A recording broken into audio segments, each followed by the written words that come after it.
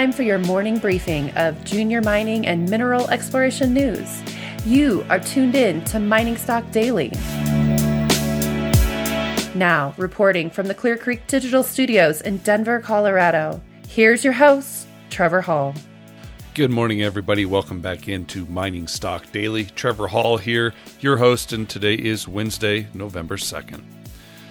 Yesterday, gold rebounded from Monday's price takedown, running from $1,633 to as high as $1,660, settling at $1,650. As with Monday, the movement in the gold price was an inverse mirror image of the movement in the dollar. Tuesday, it was news that China intends to juice its economy with monetary intervention. Silver also ran higher, piercing the $20 benchmark briefly before pulling back to settle at $19.62. The Mining Stock Journal noted that there was extreme volatility in the Treasury bonds and the dollar on Tuesday, reflecting increasing instability in the financial markets. It added that this ultimately will be bullish for gold and silver, but for now, all eyes will be scrutinizing today's FOMC policy statement that will be released around 2 p.m. Eastern Time. The mining stocks staged a nice rally yesterday in response to the rally in the metals. GDX closed up 2.24%, though it was even higher during the day.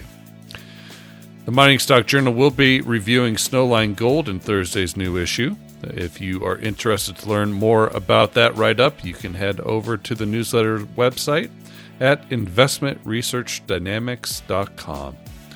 We'll get to the news out of the miners and explorers here in just a moment, but first a quick mention of today's sponsor. This Mining Stock Daily Morning Briefing is brought to you by Integra Resources. Integra Resources is advancing the past-producing DeLamar project in southwestern Idaho. The company has continued to demonstrate resource growth and conversion through greenfield and brownfield exploration to further de-risk and advance the project towards permitting. Integra Resources trades on the TSXV under ITR and the NYSE American under ITRG.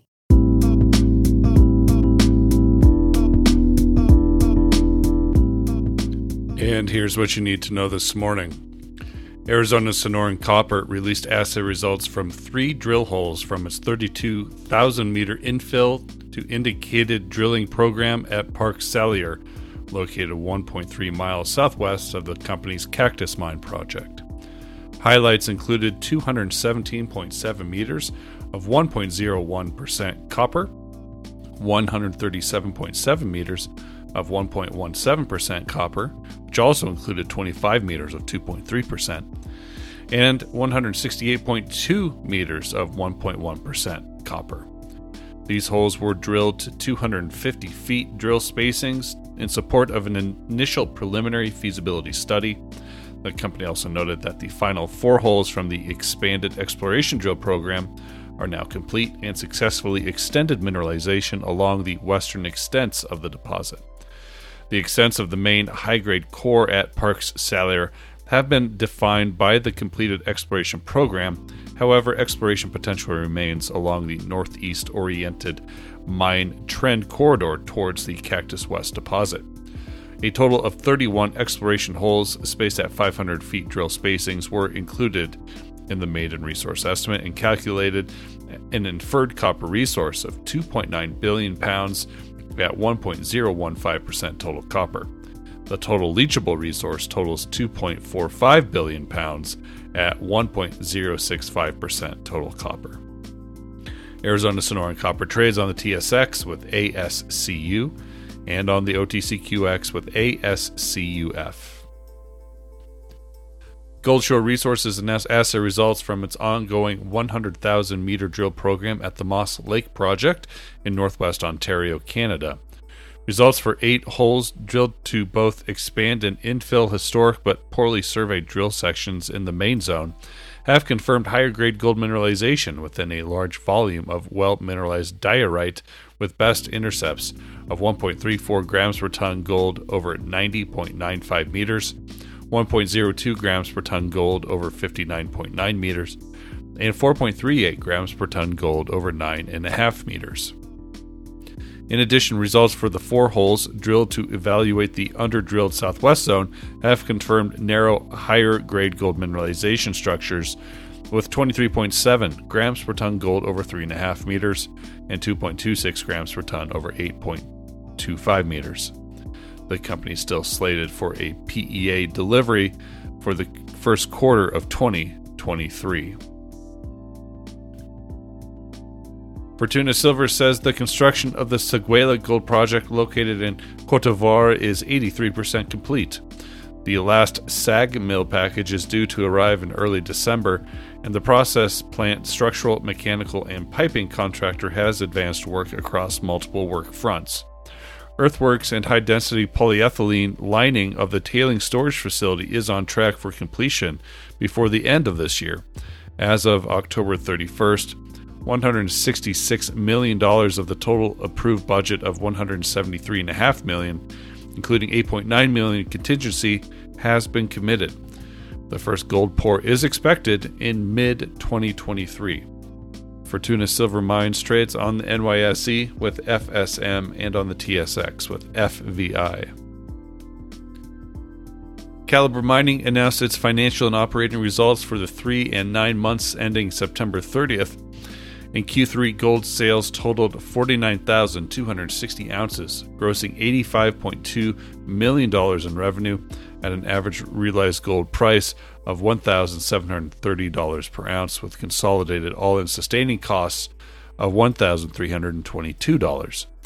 The company says they remain on track to meet full-year production and cost guidance. Calibre Mining trades on the TSX with CXB and on the OTCQX with CXBMF. Nova Resources announced an updated mineral resource estimate for the Beaton's Creek Gold Project in Western Australia. The 2022 estimate incorporates reverse circulation drilling completed between January of 2020 and May of 2022. Beaton's Creek now hosts an indicated mineral resource of just over 3 million tons at 2.4 grams per ton gold for 234,000 ounces, and an inferred mineral resource of 0.83 million tons at 1.6 grams per ton gold for 42,000 ounces. Reported above a 0.5 gram per ton gold cutoff within an optimized open pit shell. The 2022 resource estimate reports decreases in both open pit tons and ounces driven by revised mineralization wireframes, which are based on a recent close-spaced RC drilling program, along with mining depletion, compared to the 2019 mineral resource estimate. Mineralization remains open to the northwest, with additional resource development drilling underway. Nova Resources trades on the TSX with NVO and on the OTCQX with NSRPF. That's a wrap here on the morning briefing. We will be back later today with more corporate updates and market insight. The Mining Stock Daily Morning Briefing is produced by Clear Creek Digital and Investment Research Dynamics Mining Stock Journal. It is distributed throughout the world through your podcast network of choice and by our friends over at the Junior Mining Network. All eyes on the Fed meeting today. Stay tuned. Be well. The information presented should not be considered investment advice. Mining Stock Daily and its affiliates are not responsible for any loss arising from any investment decision in connection with the material presented herein. Please do your own research or speak with a licensed financial representative before making any investment decisions.